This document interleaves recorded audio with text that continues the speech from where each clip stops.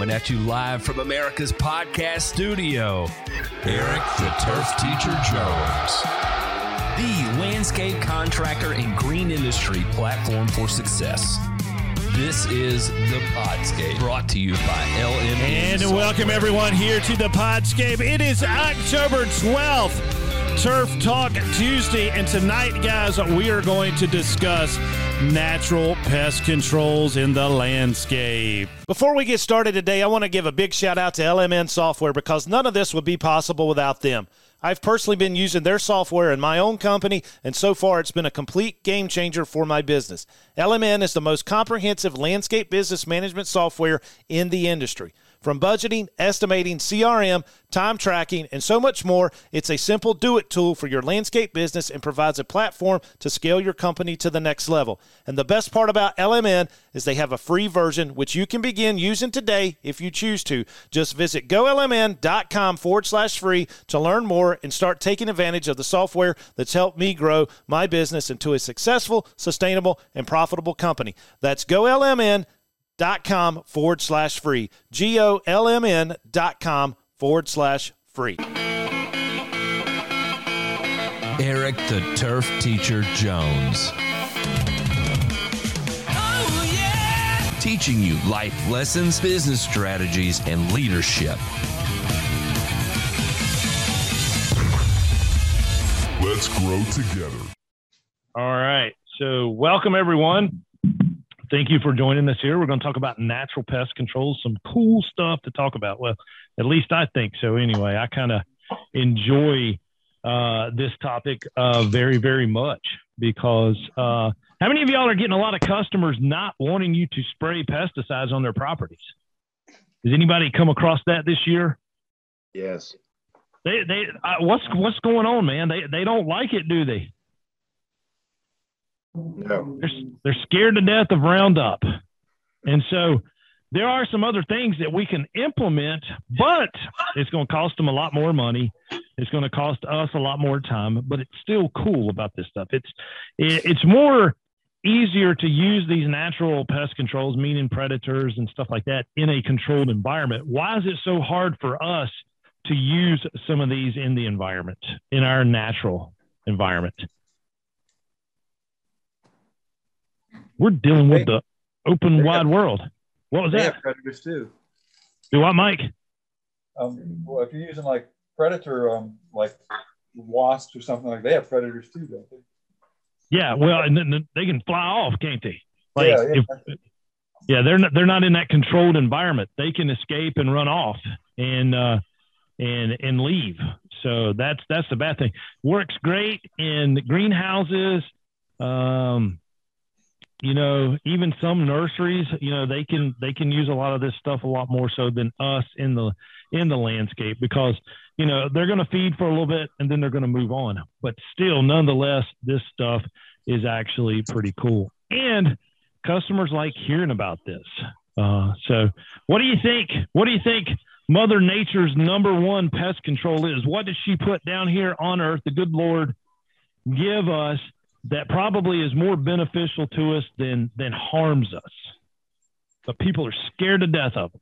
Bats. Bats is one of them. Spiders. Spiders. Spiders, yep. Spiders is Mother Nature's number one pest control. They will eat more stuff that affects our ornamentals than anything else. But, David, you were talking about bats. They are still a super cool natural pest control. And what's their favorite food? Mosquitoes. That's right. Yes, baby. But people freak out, man. People freak out when they see a bat, when they have one in their attic or whatever. They're calling the structural pest control guys to come and get rid of those guys. They spend thousands of dollars to do it. Yep. Exactly. And the bats don't want to do with us. They just want to come out at dusk and feed on those mosquitoes. And so let them be. What's the number one pest control for ticks? Possums. Possums. And what is another cool fact about the opossum? What else do we use it for? To clean up dead animals. Do what? No, baby. Putting them in a stew.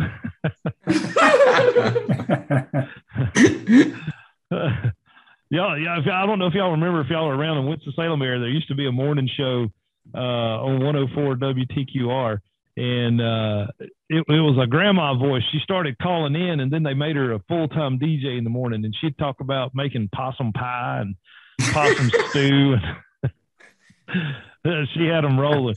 But what else can we use these possums for? You know, most people, they look at them, they're like, it's an ugly creature. I think it's one of the cutest little things ever.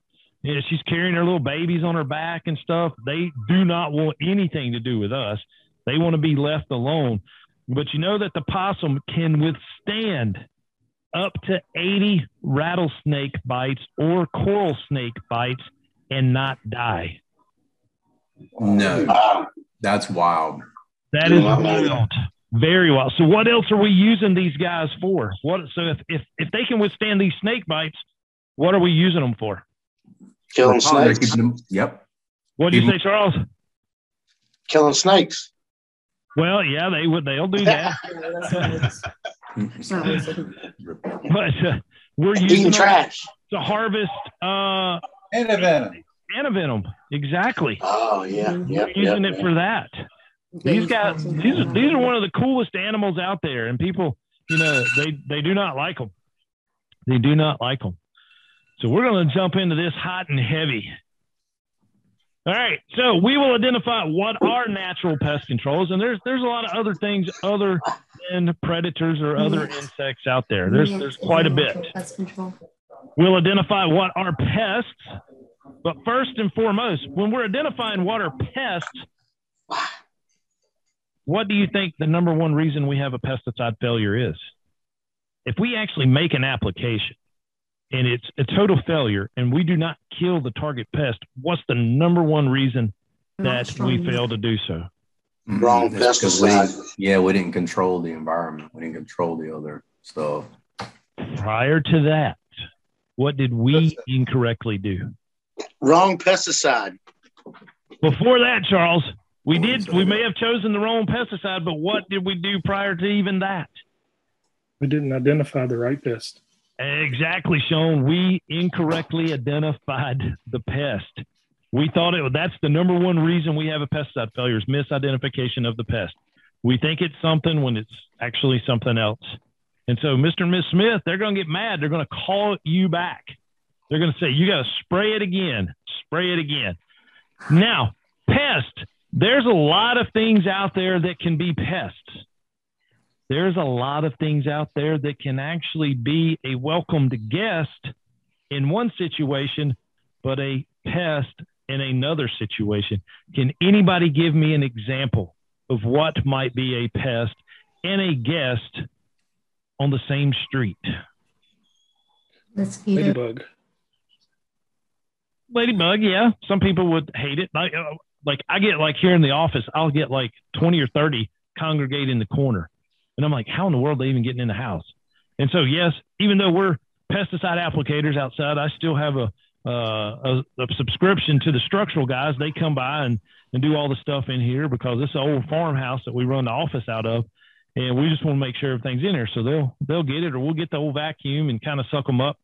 But they are pretty and they help us when we need to, but it does become like a little pest in the house. What about a plant? Can somebody tell me what is a plant that can be a welcomed guest or a pest? Ivy. Ivy? Yeah. Yeah. It can get out of control. Kudzu. No, that was that's invasive. What about for the old turf grass professionals? Bermuda. Exactly. Can't stand it. If you like playing golf or you like watching football, baseball, I mean, all of that stuff is played a lot on Bermuda, and we like seeing that. But guess what? If we're cutting tall fescue, we don't want to see that stuff encroach at all. So it can be a pest or a welcome guest. We'll identify how these natural pest controls work, and then we will identify ways that we can use these natural pest control. So people are interested in hearing about other ways of getting rid of these pests with actually not having to use a pesticide. And if we start looking at things like integrated pest management, people are going to want to hear that. They're like, wow, you can actually help me out here in my landscape without putting down pesticides. Well, yes, but integrated pest management does not mean that we don't use pesticides at all. It just means that we use it as a last resort. Because guess what? We couldn't feed the world if it wasn't for pesticides. We couldn't. There's no way. There's no way. We would lose, 30 to 40% of our crops if it wasn't for actively using pesticides. So no matter how much people may not like it, we still got to have it. All right. So a couple more people were sitting right here in the room, but they could hear us. All right. So welcome those that just joined in, Paul, Julian. Thank you guys. But these natural pest controls will actually help us sell some jobs. There are people out there that will pay for it because they will fire us if they see us show up with a backpack sprayer on our back.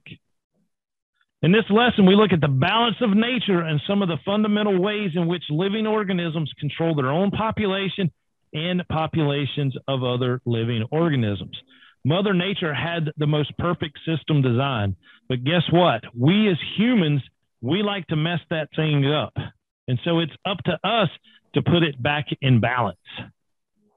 All right. So obviously when we look at all organisms, we are including the subset of organisms that we regard as pests. And again, certain situations, a living thing could be the pest or it could be a welcomed guest.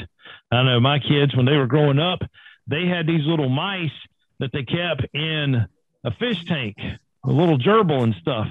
But lo and behold, if they were to see something like that run across the kitchen floor, when they got up and got something to drink during the night, they would have freaked out, even though it looks just like what's in their tanks in their bedroom.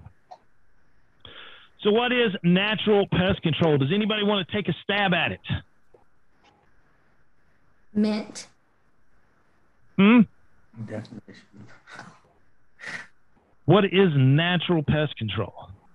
Because we know what pest control is. We're actually controlling the pest. But what is natural? Introducing like a ladybug you were talking about earlier to do aphids on roses. Mm-hmm. Yeah, and that's part of the integrated pest management. We're not using a pesticide, but the true definition of natural pest control is pest control that occurs in nature without any prompting from humans. It just happens. Animals are going to kill animals. Animals keep other animals in check. It happens every single day. But guess what? Like I said, us as humans, we mess it up. We disturb it. And that is not a good thing. We've disturbed this great system, and we must learn how to reestablish its effects. We go in, we cut down rainforest, and we want to pave the entire Earth's surface, it seems like at times. We're destroying these habitats that a lot of these creatures actually live in. Think about it. Just think about us growing up. I'm still in what they call rural America, in the country. But I remember growing up, we had to travel to go even deer hunting. My dad talks about not seeing any deer or any turkey here on the farm. Yeah, but to mid-90s. And then guess what happened? Population control in there. Yep, that's right. They got pushed out, and so they started here, and now we have an excessive deer problem. Mm-hmm. You know, and to be able to go turkey hunting on the farm here, man, that is I think a luxury. But you know, in high school and stuff, we had to travel a couple hours to even think about seeing a turkey. Yeah. So we've messed it up, and now all this stuff is not in balance. Understanding the natural principles will help us tremendously in managing pest problems. Furthermore, these concepts are critical to the development of a successful integrated pest management program. And like I said, people are scared to death of Roundup. They see these news articles, on television at night, and they're just like, we don't want it. We've had major properties that we take care of that's absolutely cut it out, no spraying. They don't want the turf grass sprayed. They don't want the shrub bed sprayed. And I'm like, we've already signed a contract. We're going to have to change the price of this if you're wanting us to come in and pull weeds by hand. But that's not beneficial for us. That's not profitable at all. So we're burning stuff back with weed eaters, and they're kind of letting it go. And it's almost embarrassing to take care of some of these properties because they don't want you using a spray. So when y'all are running across this, what are y'all dealing with these customers? So mine, I've got some townhomes. They're summer grass though. It's Bermuda, zoysia, but we hand pull everything in their beds around, but they pay for it. They pay for it, don't they? Yeah, they pay for it. And that just adds to their monthly cost, big time. Big time. So that's good that you're handling it that way, and hopefully it's a good thing for you. But just think about it. If you had acres and acres of properties that didn't want this done, and now that everybody's got good help, the help situation's gone now that the money stopped, right? That's right. That's right. They lining up, ain't they? So.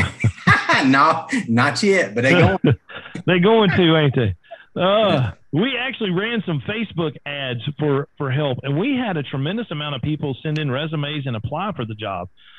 We hired 2 off of it, but they were a mistake. So I don't know. We kind of got a little excited, maybe jumped the gun a little bit. But we'll see how it turns out. What about crabgrass? Digitaria species. It can produce 2,000 seeds per square foot in a single season. And I love crabgrass. Why does this guy love crabgrass? Money. Exactly. And I'm hoping the chemists don't come up with something that gets rid of it totally, do we? We want this guy to come back every single year. It's 2 applications for us. That's right. Yes, it's my pre-emergence. Yep. Yeah. And my post-emergence. Yep. So we might sound a little greedy saying that, but crabgrass, it is a money maker for us. And so let's hope it keeps. We don't want anything to do with that. But knowing that it can produce 2,000 seeds per square foot, guess what? It's going to get all over the place. But us as lawn care professionals, as lawn maintenance professionals, how can we prevent this stuff from being moved to the next yard? What do we typically don't do when we finish cutting someone's grass? Blow your lawnmower off. Yep. Blow that lawnmower off. Brush our pants off, shake our feet off, because we've even got it in our shoes. We've got it on our pants. We've got that mess everywhere, and we don't want to spread it to the next yard. Or maybe we do, right? You can get the applications next year for those guys. But just a nasty little picture of it. Now, think about this. With natural pest controls, the common housefly can lay 600 eggs, which mature in about 6 days in hot weather. And we've had some hot weather this summer. What do you think happens if there were no natural pest controls for the fly? Mama's fly swatter can't do but so much. What would happen to the earth? It would be covered in like 1 inch of dead flies in a month or something like that, I heard. Yes. And probably about a month, yes. But what if it went all summer? It'd be knee deep. It'd be more than that. It'd be thousands of feet deep in one summer. Whew. And think about that.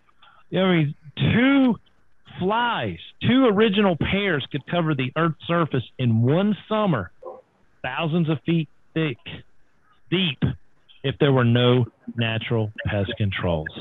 Did you say one summer? One summer. One summer. Wow. But that's got to be perfect conditions, like hot and dry, No birds, no spiders, nothing to wipe these guys out. If they were just allowed to do what they want to do, it could happen. Because you can even do it on the calculator. Let's say, 2 equals the 600. So 600, they have 600. Then they have 600. They have – I mean, you can do that like 3 times on your calculator, and it's like way off the chart. It's infinite. It's infinite. Too bad we can't harvest those guys and sell them for something, right? For sure. But given that reproductive rate, thousands of feet thick around the entire planet in just one summer. But why has that not happened? Why has it not happened? Natural predators. Yep. Natural controls, natural pest controls. Natural pest control. So what are some of natural pest controls? And think outside the box. They don't necessarily have to be a living organism. What are some stuff that would get rid of these flies? Temperature. What'd you say? Temperature's one, Drought. which would be weather. Yeah, drought. Yeah. Jumping spiders. Do what? Jumping spiders. Spiders, yeah. Anything else? Birds. I use sulfur. What's on? I use sulfur for Sulfur? different things. Yeah, I use sulfur for fungicide, and I use sulfur for insecticides. Try to target the eggs. Yeah. Yeah. What else would help reduce these flies other than like the sulfur, the spiders, the weather? Birds. Chemicals. Yeah, well, not a natural control, but Yeah. but food and habitat. What if we cut their food source off? What if they didn't have a place to stay at night? These are the things that we're kind of looking for when it comes to natural pest controls. So the most important ones are climate and weather. And can you guys see the slides at all? I didn't even share my slides, did I? Lord, I hadn't seen any. Yep. Guys, I do apologize. Share the screen. I'm just sitting here talking away. I am so sorry. There we go. See them now. Yep. There we go. But our most famous ones, the ones that help us out the most, are climate and weather, food and habitat, pathogens, predators, parasites, and parasitoids. So, yeah, we had a hot summer. Those flies are thriving. But remember the bee movie that had Tom Hanks in it and stuff with those bees flying around? What's the one thing that they hated? What did they get? Huh? Smoke. Smoke. Yeah, they didn't like smoke. And what's another thing they didn't like? They see a big old thundercloud off in the distance. All these flying insects and stuff don't like what? Rain. The rain. They got to go hide. They got to go hide. So they got to go back to their habitat. They didn't have nowhere to go. This rain would knock them out of the air. If they didn't have food, they couldn't survive. They're getting pathogens. It's actually like Mother Nature controlling it. She creates some of these diseases that gets into these insects and other things that we don't want. They kind of handle themselves. And then the predators, they get eaten, they get taken out. And I don't know, it's kind of weird, but I can sit here every morning and I can see a big old red hawk sitting across the road, and he's scaling across the strawberry fields. And then all of a sudden you'll see him swoop down. He's getting field mice, he's getting rabbits, he's getting all kinds of stuff. It's fun and not fun, but it's amazing to see how all of this stuff works. And then we got the parasites. And then the parasitoids. What is the difference between those two? What's the difference between a parasite and a parasitoid? Who kills? Kill the host. Which one? Parasites. It's actually the opposite. Yeah. I thought the paras, whatever, toids or whatever, they live off the larvae, vice versa. No, like a parasitoid would be like a parasitic wasp that would actually inject their eggs into an aphid. And what are they doing? And they would feed off of them once once they hatch inside of them. they'll feed off of it and kill it. And you'll be able to see that on an aphid. If you see like a little black pinhole, that means it's been infected or injected with the parasitic wasp. And the cool thing about these wasps, we really don't know what they are. There are people that manufacture them, but their botanical names are so long, and they're so tiny we can't see them with the naked eye. And people are producing them and selling them to greenhouses to help get rid of aphids and stuff. It's amazing what we can do with biological controls. So the parasites don't generally kill the host? No, they'll debilitate it. They'll just hang around and make it sick and stuff, kind of like like pinworms and stuff on kids. Okay, gotcha. Yep. They'll make them sick and knock them back, but the Prudozoid will kill it. I didn't know that. So let's examine all of these in more detail. So climate and weather, the difference between the two. Climate is the long-term overview of temperature and humidity changes in a region. Weather is going to be your local and short-term variation of the climate. Now, there's a T-shirt in Boone, North Carolina. If any of y'all have ever been up there, it says Boone. Where else in the world can you see all 4 seasons in one day? And I truly believe that. You can see that here in North Carolina in the mountains. Hot, turns off cold, rains, and then can snow at night or whatever. It's going to change. But animals are affected by the climate. They're affected by the weather. For example, tomato hornworm. What do you think happens with these guys? Anybody grow any tomatoes over the summer? This summer, last summer. Mm-hmm. What happens with these guys? They kill your tomatoes and eat them. They do. Why? Because of moisture or because not? Too much rain? It has a lot to do with moisture. What is it that these guys don't like in the winter? Cold. Cold? Wet, cold in the ground. Yep, in the soil. But they don't like the soil to be what? Wet? Thought it was Wet. Dry. Yes, no, it's It's wet. wet. Yeah. If we have a wet winter, we're going to see less of these guys in the summer. If we have a dry winter, these guys are going to thrive underground, and when they come out, they're ready to feed. The weird thing about these, you can go into a pet store, and they'll sell these guys for like $5 a piece. Why? Lizards eat them. Lizards eat them. It's like their favorite food. Mm-hmm. So they're selling them like at a 3-pack for like $15.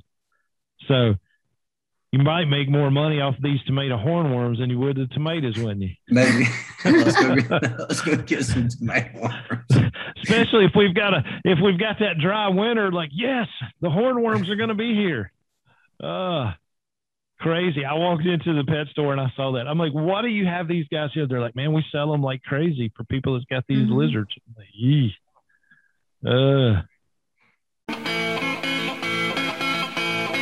Eric the Turf Teacher Jones. Oh, yeah! Teaching you life lessons, business strategies, and leadership. Let's grow together. If you're needing irrigation, landscape, or pesticide credits, check out my website at turfteacher.com. Every Tuesday evening at 7 p.m., we host Turf Talk Tuesday for pesticide credits and have online courses for both irrigation and landscape contractors. There are also several opportunities to get your credits at one of our seminars that we do throughout the southeastern United States and information on our Christmas lighting course. Check it out again at turfteacher.com.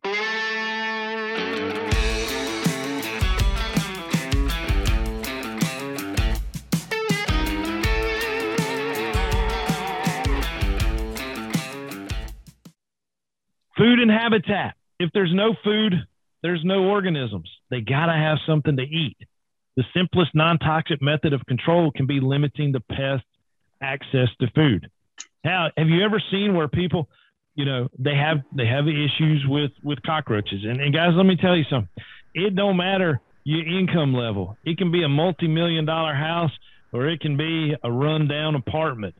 Everybody's got cockroaches. And the only problem is is when you see one run across the floor. And what does that mean? That means they looking because there's too many. They got too light. Yes, they don't like the light. They don't like running across that tile floor. They don't want to be around us. And if we see one crawling across the floor, that means their buddies have kicked him out of the hiding place. He's having to go find something else. So that's when it's time to call your pest control. But a lot of people will set their food, their dog food bowls inside of another bowl with water around it. Why do they do that? So bugs will drown and they can't eat the food. Exactly. They've cut them off from it. And eventually, these bugs are pretty smart. I'd say they're smarter than us because guess what? They're going to be here long after humans are taken off this planet. They'll take over the insect world. So cutting off that food source is probably the least non-toxic method. Now, habitat's just important as food. We have an example of the ash aphid on the Modesto ash trees. This was a situation where people would like to go in and cut these trees, kind of like what people do around here, crepe myrtle. They like cutting them back. So what happens when you cut these trees back? What happens in the spring? They get new foliage on them, and that's what they feed on. Exactly. The aphids are in the new foliage. So even if we're not cutting back the trees, or if we've got other plants, trees, even a crepe myrtle that you've not cut back, you're going to get some water sprouts at the bottom and stuff like that. You've got to cut these out. That eliminates a food source for the aphids. They want that fresh nitrogen. Yeah, you don't ever see them anywhere except for in the freshly cut areas of new growth on them, or in the area I'm in, RDU area. Yep, that's true, man. They want that fresh. They want that fresh. And so, when is nitrogen the highest in plant material? Spring unfolds, when the leaves unfold, and then again in the fall when we have leaf drop.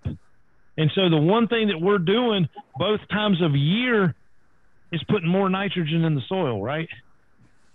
So we're actually creating more nitrogen for these aphids because that's what they're after. That is a food source for them. So don't cut back the trees and try to limit some of your nitrogen application. But that's hard to do. That is hard to do. They're going to get in these trees. They're going to curl up just like that, make those leaves look a little nasty. But they have two population peaks each season, the aphids. It corresponds when nitrogen levels are the highest in the foliage. Spring leaf unfold and fall leaf drop. And the one thing that we're doing these times of year is putting more nitrogen in the ground. But we need it. We need it. Here's a quote out of Plagues and Peoples from William McNeill. One can properly think of most human lives as caught in a precarious equilibrium between the microparasitism of disease organisms and the macroparasitism of large-bodied predators, chief among which have been other human beings. We're our own worst enemies. We really are. Just like these insects, they're taking care of each other. It's almost survival of the fittest. So with pathogens, it's going to occur when there is an overpopulation. When there's overpopulation, we're going to have resource depletion, which leads to malnutrition, which leads to competition for habitat. It's always led to disease and war within humans, just like the animals. They're going to kick each other out. That cockroach running across the floor is looking for somewhere else to be. Not a good thing. Plants and animals have been doing it long before humans were around. And guess what? They're going to be doing it forever, long after we're gone. Predators, critical in the suppression of natural populations of animals and plants, and together with pathogens and parasitoids make up the wonderful world of biological control. They're going to be mammals, arthropods, microorganisms, or even fungus. They are the free-living general feeders. Now, people still don't like them. People don't like snakes, do they? But should we really kill a black snake? Ooh. No. Just turn and walk the other way, and when you turn back around, he's probably done gone. They don't want to be around you. And to actually see one, and I've seen this, I've walked up on it, a black snake eating a copperhead.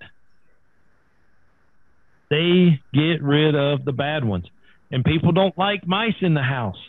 Well, guess what? If you've got a black snake around the house, you're not going to have any of those critters around either. Squirrels. People don't like that. What's the best natural pest control for a squirrel? Pellet gun? A shotgun? Pellet gun? Pellet gun. Close, yeah. A dog. A Labrador retriever, man. Yeah. A pit bull. I've yet to see a squirrel ever since we've had black labs around the house. And I got my first lab when I was 25, and we've had one ever since. And usually 2 or 3 at one time, and the squirrels are gone. They don't want this place. But arthropods, any of that stuff, people are scared to death of the predators that actually help us. These predators, they may eat a single prey at a meal, or they may consume many individuals as the convergent lady beetle. They're going to eat a bunch of stuff. Now, predatory insects in the larval stage must consume several prey to attain maturity. So predator adults lay their eggs near populations of prey where the hatching young have a chance of obtaining food. Spiders are exception to the rule. What do? They lay their eggs in the web so the food comes to them. Yeah. Smart dudes, aren't they? I've got a writing spider that laid her eggs at my rental property's back door, and I knew she was about to make her baby spider cocoon, whatever you call it. And sure enough, in a few days she did, and it hadn't hatched yet, but I have not disturbed it, and I've left my light on to attract bugs to her web. Yeah.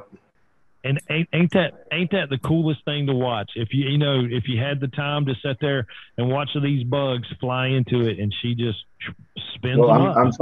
I'm trying to sell this house, so I go by periodically and turn the lights on and off during the day. And I'm in the process of watching it, and the cocoon hasn't hatched yet, but when it does, there'll be little spiders everywhere. Yep. And what happens if you shine a spotlight or a flashlight on all these little spiders? What happens to them eyes? They glow. They glow, man. That's a eerie feeling, man. Yeah. And if you've ever killed a spider, like you've seen, because most people do it, and you step on her or whatever, and she's got the eggs in her. I've actually killed a spider, and all the spiders run all over the place.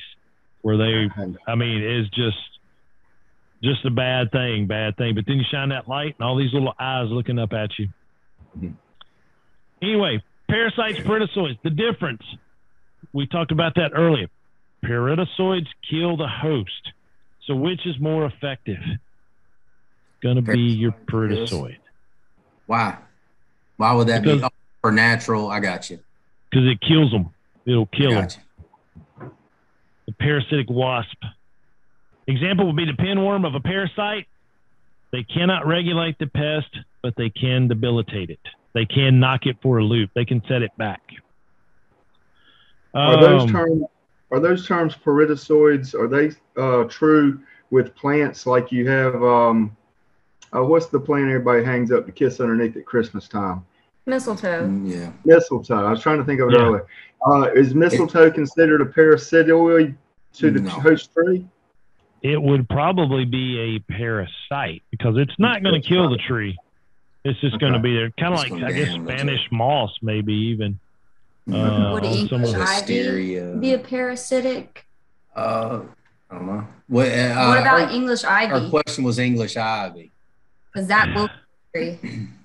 I'm thinking like that true definition is if it uses that host for food and it's living. The ivy is still probably attached at the ground and getting a lot of its nutrients and stuff probably from the ground. It's not eating from the tree. Yeah. Makes sense. So, but still good points though there. I mean, there's all kinds of plants that will do that. Yeah. But these parasitoids, they're the unsung heroes of naturally occurring insect control. They're too small to notice, no common names, and them scientific names are too long and difficult to pronounce, just like some of our plants out there.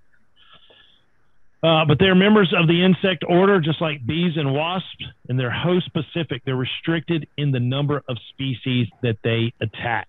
Now, here is a picture of a parasitic wasp injecting those eggs into the aphid. And these poor little aphids, man, they don't know what to do. But what is the coolest thing about an aphid in their life cycle? What does the mama not need to reproduce? A man. A man. She is totally independent, and she's going to make sure that the next generation is here.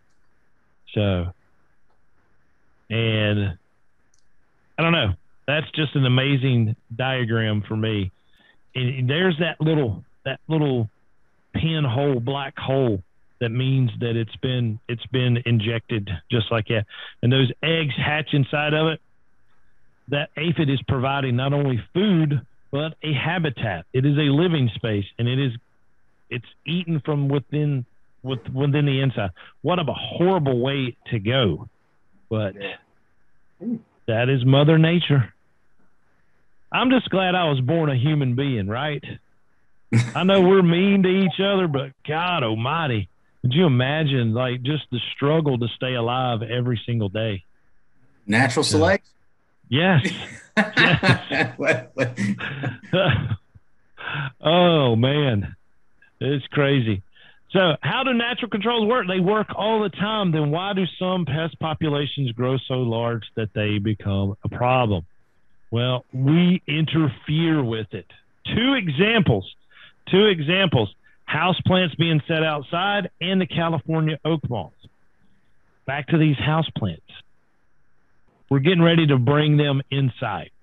You know, a lot of people have them sitting outside. It's getting cooler at night and stuff, so people are bringing them inside. What happens to these plants inside the house? What are they? Reacclimate. Yeah, they get acclimatized. Yeah, they got to reacclimate to the inside. temperature. Yeah. And what are they being exposed to inside that we probably don't even see?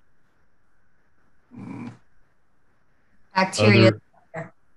Insects, disease, not enough light. They just deteriorate. But all of a sudden, when springtime gets here and we set these guys back out on the back porch, what happens? Overnight. They burn. They can burn. Exotic plants here. But what else? Exotic plants, so we have to kind of look outside of this. We got that, yeah. But what's able to get to these plants once they're outside? Pests. Huh? Mealybugs, scale, pests. And the natural predators that can get rid of some of them. They can get rid of some of the stuff that they get inside. But it's still, like you said, they've got to be acclimated to both situations. But these tropicals, they like it when it's hot outside, and they like being out there in their happy place. California oak moth. This happened. There was a moth that were defoliating all of the oak trees. And what do you think the first thing people wanted to do when they heard about this? Now, these are Californians, so they're not that big on pesticides to begin with. But what did they want? Relocate them. Probably. They wanted to kill these moths because they were getting upset. They're getting upset that they're losing that their oak trees are losing their leaves. So it took a couple of ag agents to really study this. The moths were very, very beneficial to the oaks. How would defoliating these oak trees be beneficial to them? It'll make them grow back stronger. Yeah, new growth, maybe. It does. What time frame were they eating the foliage? I mean, was it in the summertime when there was no rain? So defoliation of the trees helped with the water. Energy. Yeah, help with the water. Yeah, Yep. There was no water loss through transpiration. It stayed. The water stayed. Now, these moths, what do they do when they're sitting there munching on these leaves? Fertilizing. They're fertilizing. They're dropping. They were eating and pooping. And when the rains returned, guess what happened to the oak trees? They flourished. They flourished absolutely beautifully. This was Mother Nature coming in and doing her thing. Again, we were ready to kill the moths. We were ready to get rid of them, to either cut down the trees totally or use a pesticide and get rid of them. Not cool. Not cool. All we had to do was sit back and study it and figure out that this was just a natural phenomena that was best for the trees. We need to learn more about these natural fluctuations that are part of a natural cycle of events in their ecosystems. We have to adjust our aesthetic opinions and reactions accordingly. And it's all based on aesthetics with us. You know, the spider, we look at it and we're just like creeped out about it. Leave it alone. Even the damage on a vegetable plant. People don't want to eat any lettuce or anything that has holes in it. Well, what does that tell me if I go out to the garden and I get a head of cabbage or lettuce and it's got holes in it from insects or whatever? What does that tell me that's never been applied to that garden? Pesticides. Pesticides. It's healthy. Yep. That beautiful head of cabbage that just looks perfect, guess what's been sprayed on? Pesticides. Yes. But aesthetically, people don't want to see the holes, but then they don't want the pesticides on it. You got to adjust that. People have got to realize that, hey, a few bug holes ain't going to hurt you. Hey, Eric, let me ask you a question right quick on that. Yep. You go to your local mom and pop stand around here, you see that. Yeah. Organic in the grocery store, you do not. How come? Yeah.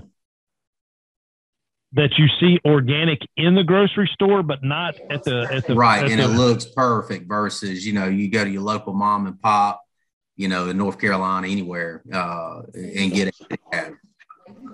I think the mom and pop, it's just like with our strawberries. People always ask us, you know, are they organic? And we're like, no. I'm like, y'all are complaining about the price of a gallon of strawberries being $12, $13. I said, we'd have to sell them for $20 a gallon if we got them certified by the government to say that they're organic. Just all the taxes, all the inspections and everything that you'd have to go through. People don't want to pay that extra price. Just like the farmer at the farmer's, you know, stand. He's environmentally growing them, you know, in a way that they should be. And they probably are organic.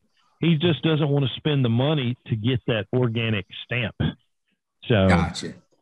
It's you know, when the government gets involved, guess what they do? They ruin it, right? And so, and the poor farmer that's doing the right thing. I mean, we've been more environmentally sound as an industry for decades.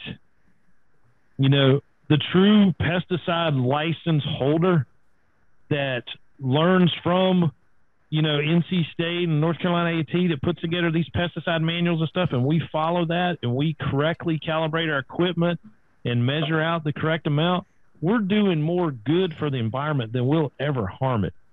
It's the unlicensed guy out here that's just dumping, you know, more pesticide than needed and not knowing how to calibrate the machines. They're the ones giving us a bad rap. Because trust me, I think it was the University of Georgia. I remember reading this in school, that the quarter-acre lot of turf grass, meaning that it's a good stand of turf grass, no weeds, cut at the correct height, getting the correct amount of water through supplemental irrigation, a quarter-acre lot will reduce more carbon emissions than the family of four that live in that house can create. And so people need to realize that turf grass and everything that we do in the green industry helps the environment. And look at golf courses. People think golf courses are the most environmentally unfriendly environment. No. Look at the wildlife. Look at the carbon emissions that it pulls out of the environment. I mean, they are a good natural place for a lot of things. And so we just get a bad rap in this industry. And the reason that Harris Teeter and Lowe's and all them can sell that organic food is because these are corporate farms that can pay the money to get them certified. So the local farmer growing and selling at the fruit stand and us at our strawberry stand, we can't afford it. And it's not worth the hassle to get all that approved. Good question, man. It's I don't like that word organic, because everything we do is for the right reasons, and we do it the correct way. And just because it's got that stamp on it, people automatically think, hey, it's better. There's nothing like, free range chickens, but then they sell that organic chicken, and I'm sorry, it goes, through a process that's nothing organic when you ship it across the country. Right. So, local is as organic as you can get in somebody's backyard that's selling it out of a fruit stand. So organic's just a dollar figure. It's a dollar figure. Yep. So, but most of our serious pest problems are introduced to us. They were exotic. One being that indoor cockroach, gypsy moth, Jap beetle, Mediterranean fruit fly, Dutch elm disease, chestnut blight, dandelions, kudzu, water hyacinth. All of this was introduced to us. And we breed plants to satisfy human desires. We sometimes destroy the traits that discourage insects. The hybrid rose, for one. Grandma's roses just didn't look as bad as the ones we buy in the nurseries today. Hers could withstand everything. Oh. And we must thoroughly investigate how we can maintain the natural controls when altering plants or combining plant materials from different environments. And guys, it goes back to the designer. There are landscape architects and landscape designers out there that are putting plants together, some that like wet feet and others that can't stand any water, that need to be in a xeriscape garden. We have to know our plants. We have to know our insects. We have to know our pests. And it all boils down to correctly identifying the plant, the pest, and the situation that it's in. Mm-hmm. So, cool deal, guys. That was a very fast hour. So we are at the end. I'm trying to stop the share. All right. So there we are. Any questions, comments, or concerns? I know there's a couple more people I need to get pesticide license number from. Tooney, I saw you jump in. Are you still here?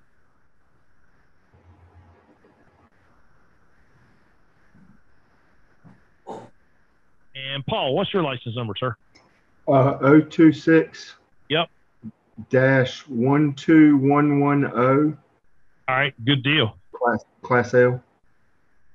Ornamental. Okay, yeah, ornamental turf, cool. Yep. Yeah, all I do is spray. That's all you do is spray? Cool. That's all I do. Southern turf. Where are you at? You're in Charlotte? I'm in Kinston. Kinston. Okay. Yeah, cool. I service Goldsboro to the coast.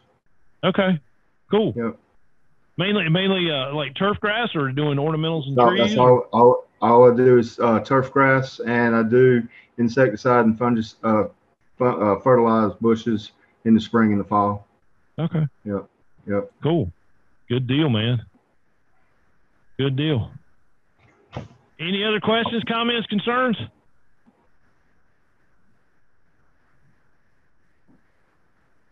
And I'm writing down who I saw drinking beer during the course. I hit mine.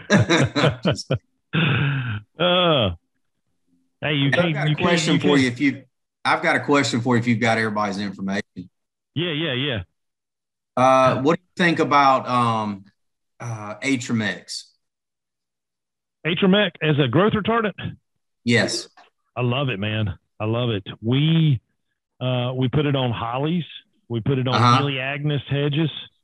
It'll stop Elaeagnus, man. You'll only have to cut it one time a year. Okay. But I am all for that. It's actually, I think, good for the plant. It creates more of a dense, compaction.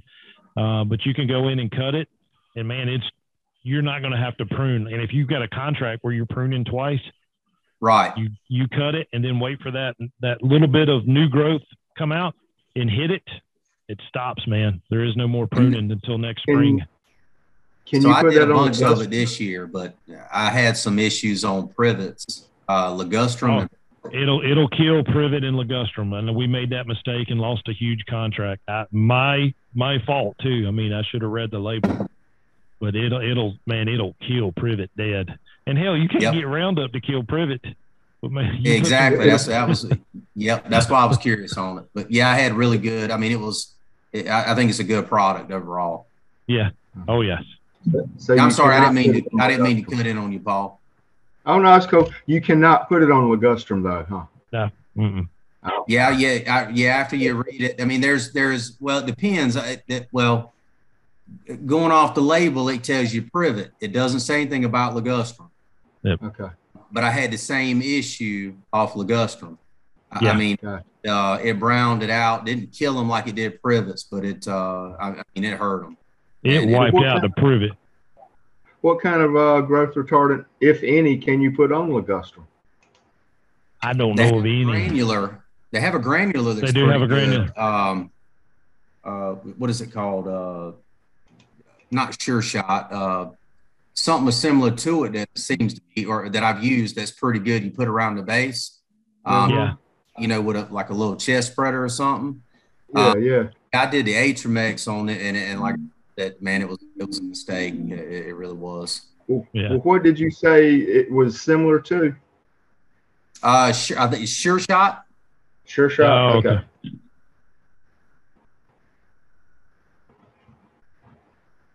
But like I said, I'm sure Eric, you've used it, like you said, but this was the first year I tried it across the board on some commercial properties, just because of COVID and the help situation. Yeah. Back on your man hours for trimming shrubs. Everything I got times a year or more. It was really good, but it's expensive. But like I said, you got to have that application, that you got to put that app or apply that application within that, 48 to 72 hour time frame of your new growth or trimming shrubs. Yep. Or you can really tell a big difference on it. Yep. The reason I was asking is my girlfriend, she's got miles of ligustrum as a hedgerow. I mean, it's everywhere. And she's just about to get the landscaper over here to do her spring cleanup in the fall. And so we're going to be trimming all this back and knocking off a couple feet off a height. And if I could find a retardant to put on it, that would save in the future. Yeah. Yep. Yeah, like I said, I mean, good luck on that one. That's why I was asking. Those two have been tough to deal with. But overall, like I said, the Atramex, if you don't mind spending the money up front, it's a good product. It pays off in the long run. Yeah, and I think I applied it at 1.5 ounces per gallon. It calls up to 3 on hollies, and depending on what type of shrub that you're putting it on. And I still have pretty good luck with it. Okay. Thanks for that. Good stuff, man. See, always learning something new all the time. That is cool. So, hey, Eric, I appreciate it. Yes, sir. All right, guys. Y'all have a good one, man. Hey, Eric. Right. Yes, sir. Okay, Eric, can you hear me? Yeah. Hey, I have a question. Hey, man. Yes, sir.